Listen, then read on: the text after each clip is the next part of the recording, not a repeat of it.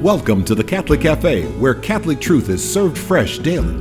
We've made you a reservation in the luxurious corner booth, so come on in and see what's on the menu today. Now, here's your host, Deacon Jeff Drzymski.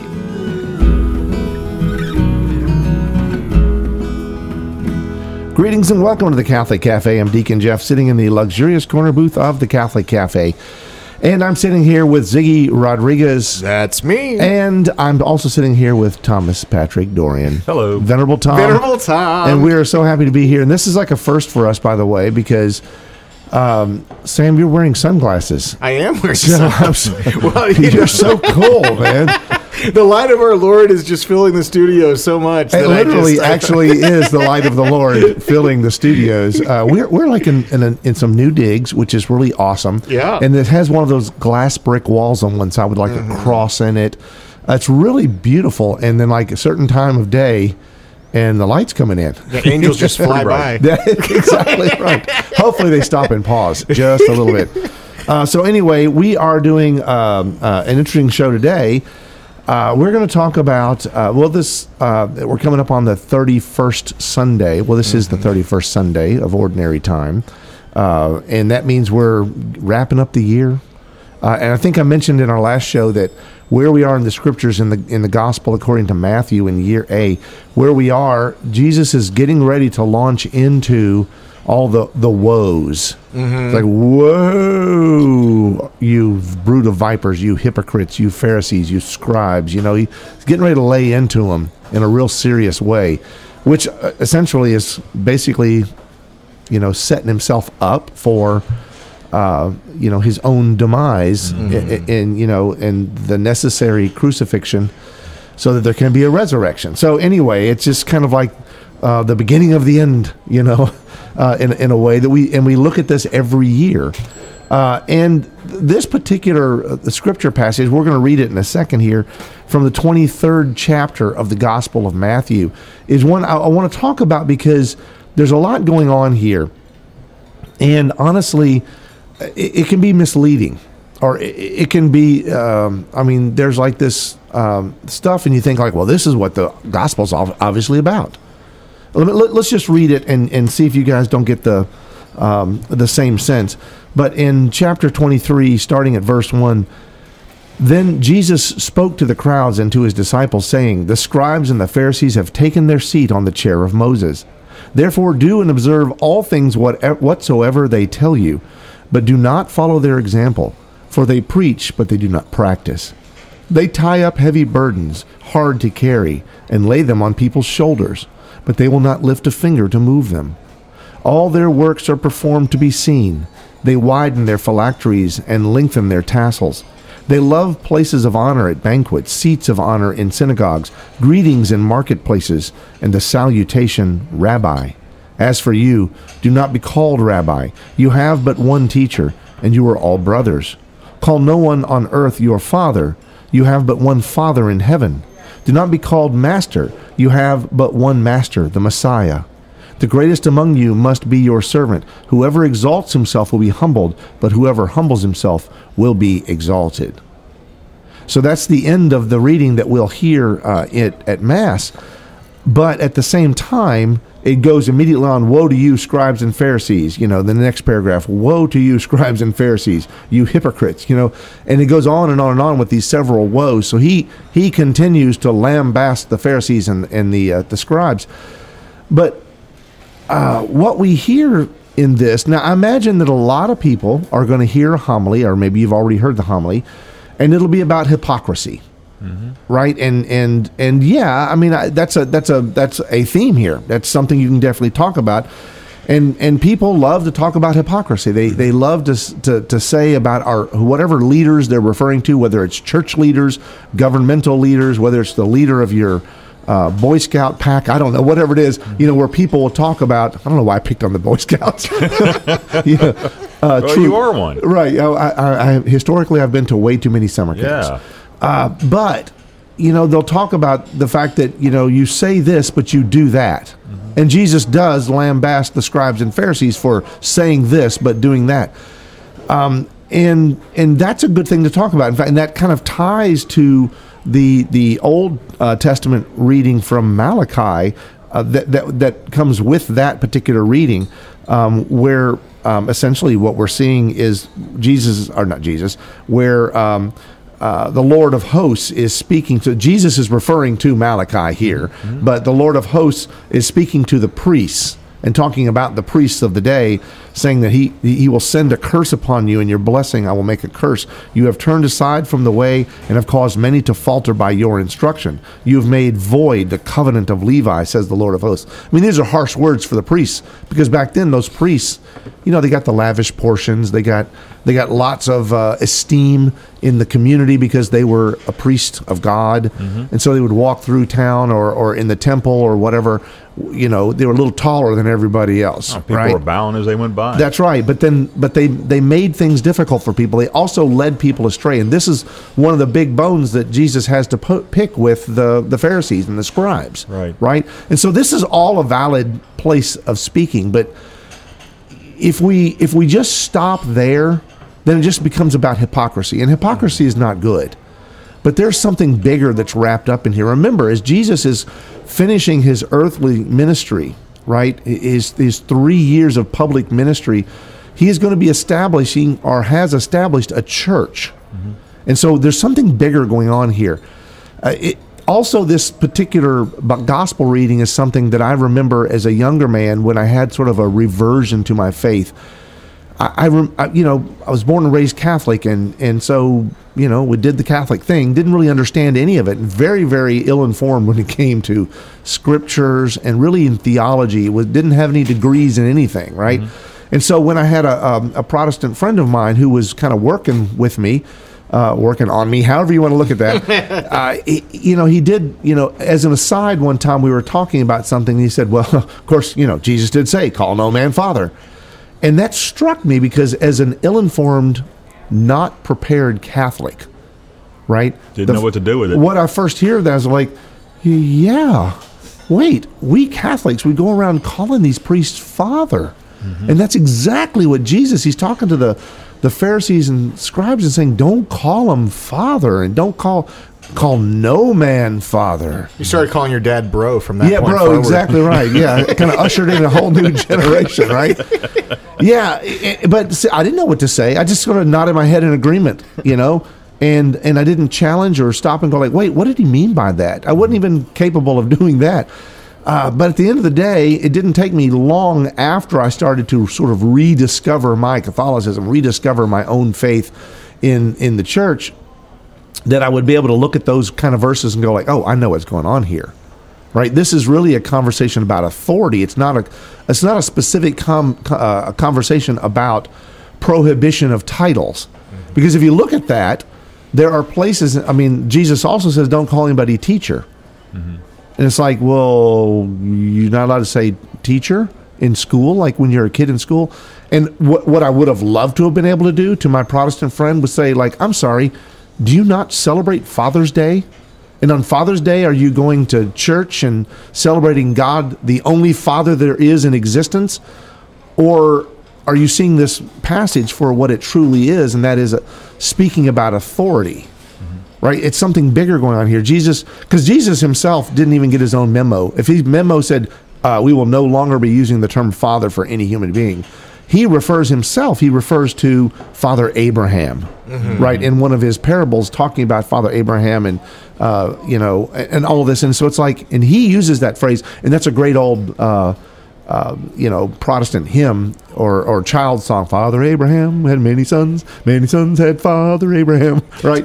Well, those are Jesus's words. And St. Paul at some point says, I am a father to you. That's exactly right. So we start to realize that it's okay to be a father as long as you're patterning your fatherhood on the fatherhood that was revealed to us in a Trinitarian way by God the Father, right? And all of our fathers, so our spiritual fathers and even our earthly fathers or our adoptive fathers, any man of authority in our life needs to pattern their behavior on God the Father. That's what's really going on there.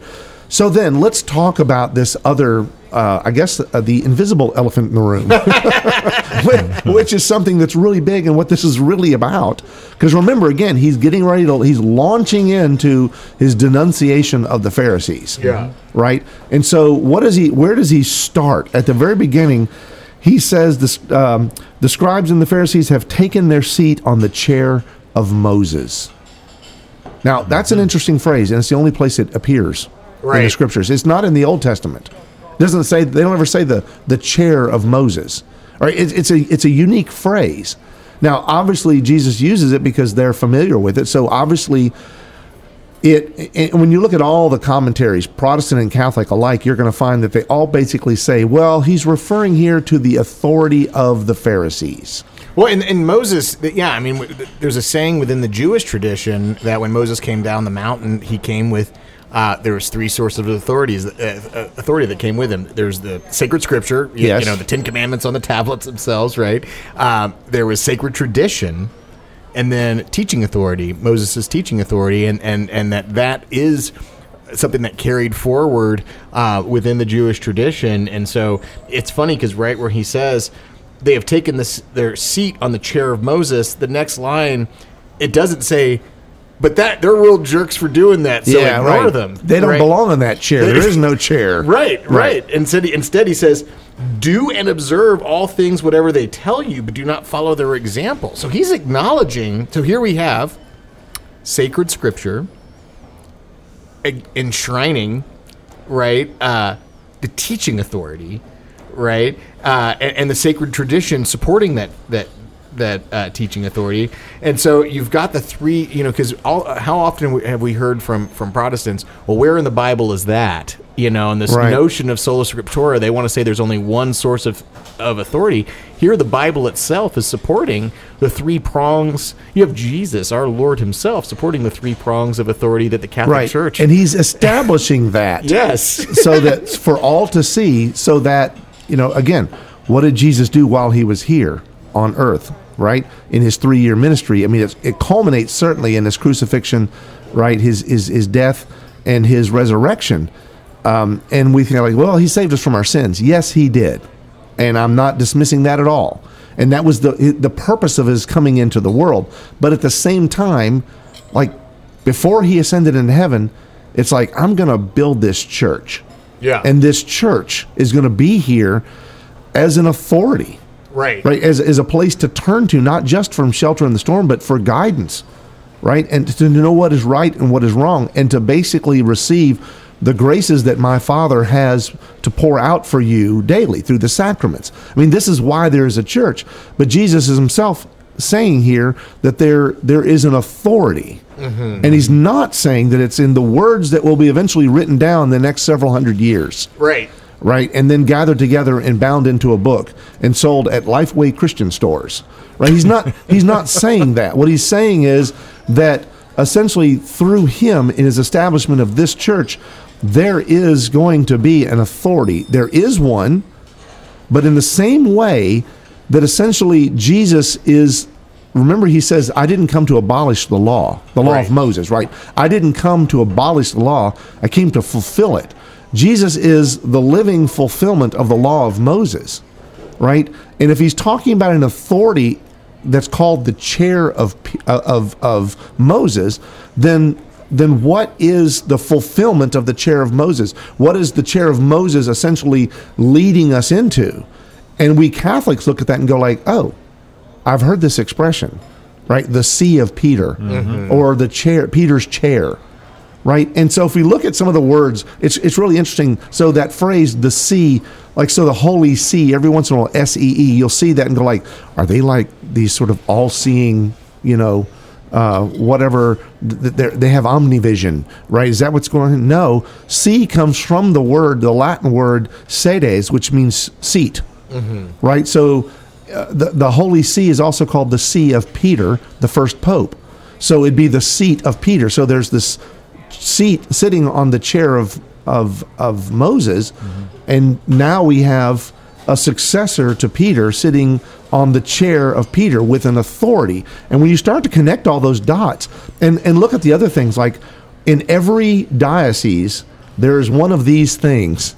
There's only one of these buildings, and there's only one of these things, and that is the cathedral, right? And that comes to us from the Latin word cathedra, which means chair, right? So the chair of the bishop sits in the cathedra cathedral, right? And each bishop is an apostolic successor. That's right, to the apostles. And so you start to see this connection. So you see this unbroken line of authority then that Jesus is speaking of here. And again, as Catholics, we look at this, and if we're looking at it like with Ziggy Rodriguez shades on, he's got his Catholic shades, and he sees everything through a Catholic lens. Well, then it makes perfect sense to Ziggy. Yes, that's like, well, this is about church authority.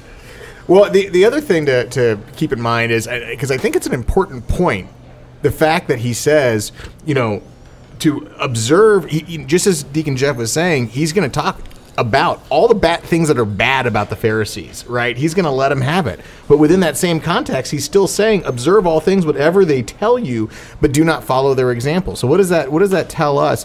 What that tells us is, our church, it's a divine institution that's entrusted to sinners, right? So Jesus was still saying they still sit on this chair, within the Jewish tradition. They still have teaching authority. You are right to follow the teaching authority that they have. The problem isn't the teaching authority. The problem is that they themselves are not living in accordance with it, right? And so it's like sometimes Protestants say, oh, there are so many bad popes. Look at these bad popes. Look at, especially from the Middle Ages, and they'll give all these examples. Here's the interesting thing. A lot of those, there were popes that who lived very bad lives. You know what? Those popes generally didn't write encyclicals because they were too busy living lives of debauchery. You know what I mean? But still, what Jesus says about the Pharisees would apply to those. If he was walking the earth at that time in the Middle Ages, he would have said, hey, do whatever they tell you, but don't do what they're doing. Right. And so, but those popes, we're through Pope Benedict once said, this is before he was Pope, this is when he was Cardinal Ratzinger in the 90s, they asked him, does the Holy Spirit pick the Pope? And he said, I don't think so. I think I'm paraphrasing here. He said, I think it's more of that the Holy Spirit intervenes to prevent someone from getting selected that would bring utter ruin to the church. And I don't think it just applies to the Pope. I think that applies to all church leadership and all of us. I think we are created to be experiential learners. God permits us, by making it a divine institution that's entrusted to sinners, we're going to learn from our mistakes and learn from the mistakes of church leadership. But that's how we're going to grow. We're all in statu vae, right? We're all in a state of journeying, both individually and as a church and as a whole universe. That's what we are. And we're all journeying to our universal destination. We're all called to Him. But we're called to Him within the context of our brokenness. And that applies also to the church, but God has a perfect plan that takes all of our mistakes and all of our sins into account. And that includes the sins and the mistakes of church leadership. Tough teaching. That's it is tough. It is. And interesting you should mention that, Tom. Now I know in your house, is there like a chair of Tom? Oh, heck yeah. Because most guys have their chair, right? There's like this. It's got perfectly some pomade angled, really close by, a nice hairbrush, and nice, but you're facing the television. Oh yeah, and the remote. It's like, where's my remote? Yeah. Have you seen it? No. With the television, I have one too. It's always on EWTN. That's right. In fact, that's true. Thank you, Sam. Right in the Dorian household, there is probably a feast day associated with the chair of Tom, but that's a whole nother issue. Yeah. That's a whole nother issue. We digress. That's right. So you mentioned this is like, Tom, you said difficult. It's a difficult kind of a teaching here, maybe very challenging.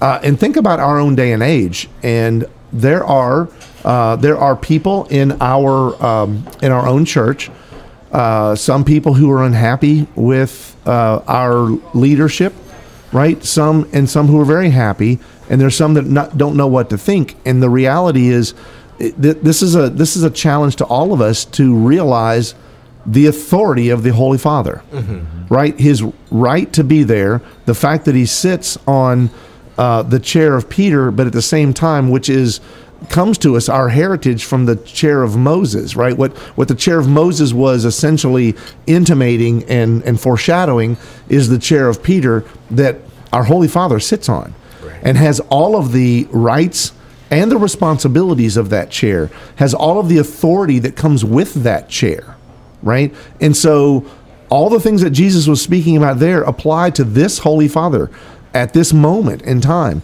And so we have to be very careful. If you look at some of the, we'll just say the detractors that are out there, there are many Catholics who, there was a book I bought one time. It was interesting. I think it was called More Catholic Than the Pope. That's an old expression people use kind of as a challenge or a joke, but it's not a good expression because you can't be more Catholic than the Pope. Even though in practice and action, Jesus might have said more Jewish than the Pharisees. Right? You could see there's a challenge there because they speak of Judaism, right? The Hebraic law, the Pharisees speak of this, and they speak the truth, and yet they burden people and lead people astray by their own actions and their inability to be merciful and to speak of God's mercy and to help people along the path who need it.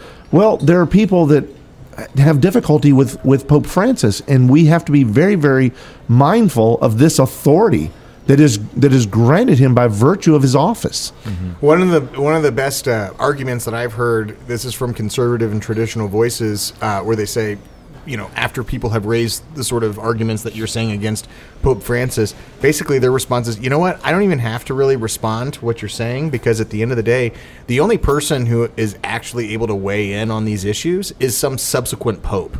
I'm not Pope.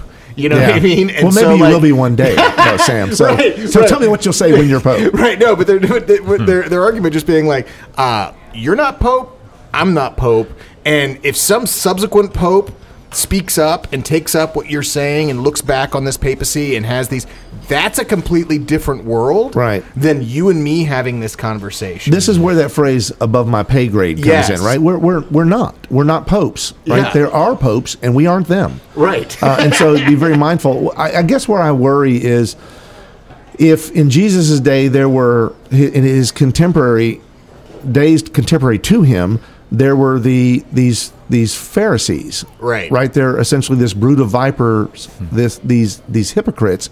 So in our own modern day interpretation of this, who are our brood of vipers and who are our hypocrites? And there are people within the church who are leading people astray, and we have to be very mindful of that. And I'm not going to call names and say, well, this group is bad, and that person and that former priest or that person has elevated himself. But I'm very, very cautious.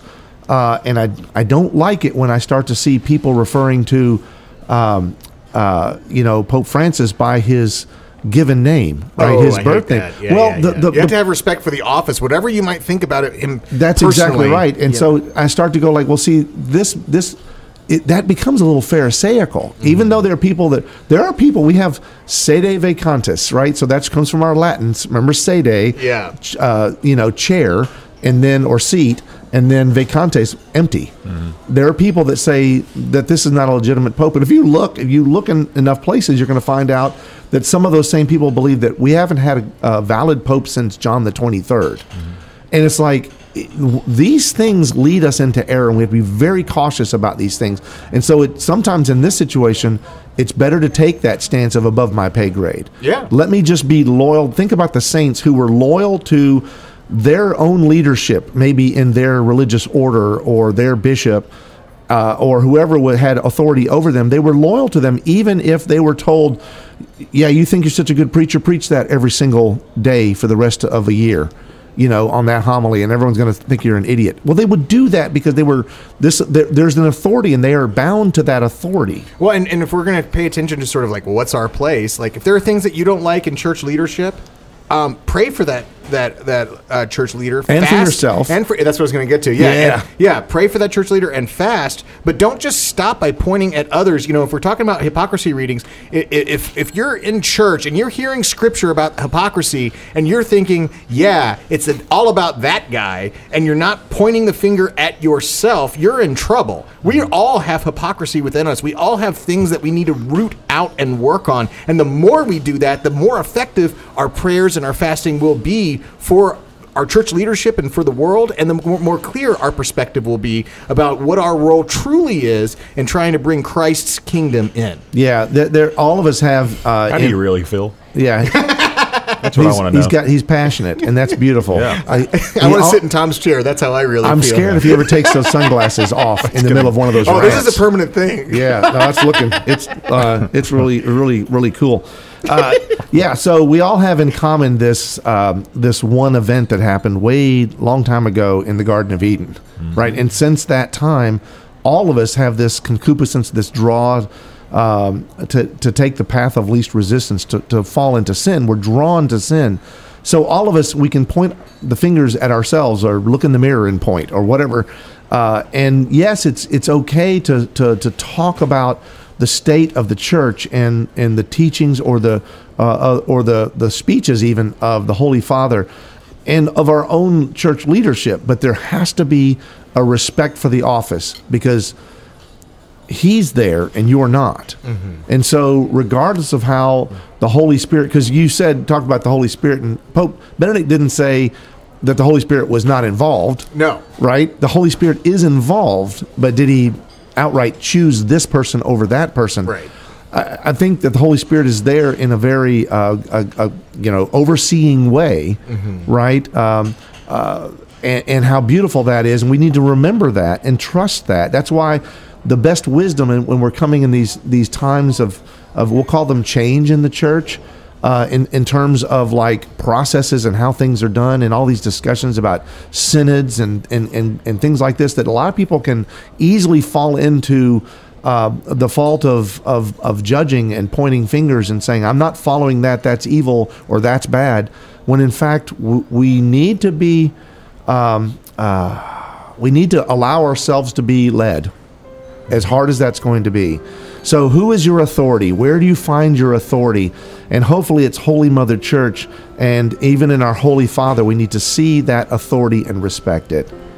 Hail Mary, full of grace, the Lord is with thee. Blessed art thou among women, and blessed is the fruit of thy womb, Jesus.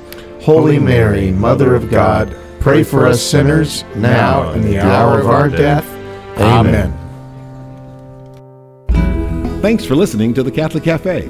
If you'd like to contact Deacon Jeff, send him an email at deaconjeff@thecatholiccafe.com. Visit us on the web at thecatholiccafe.com. You can also find us on iTunes or follow us on Facebook and Twitter. The Catholic Cafe is brought to you by the Order of Malta Federal Association. Join us again at the Catholic Cafe, serving up salvation one cup of coffee at a time.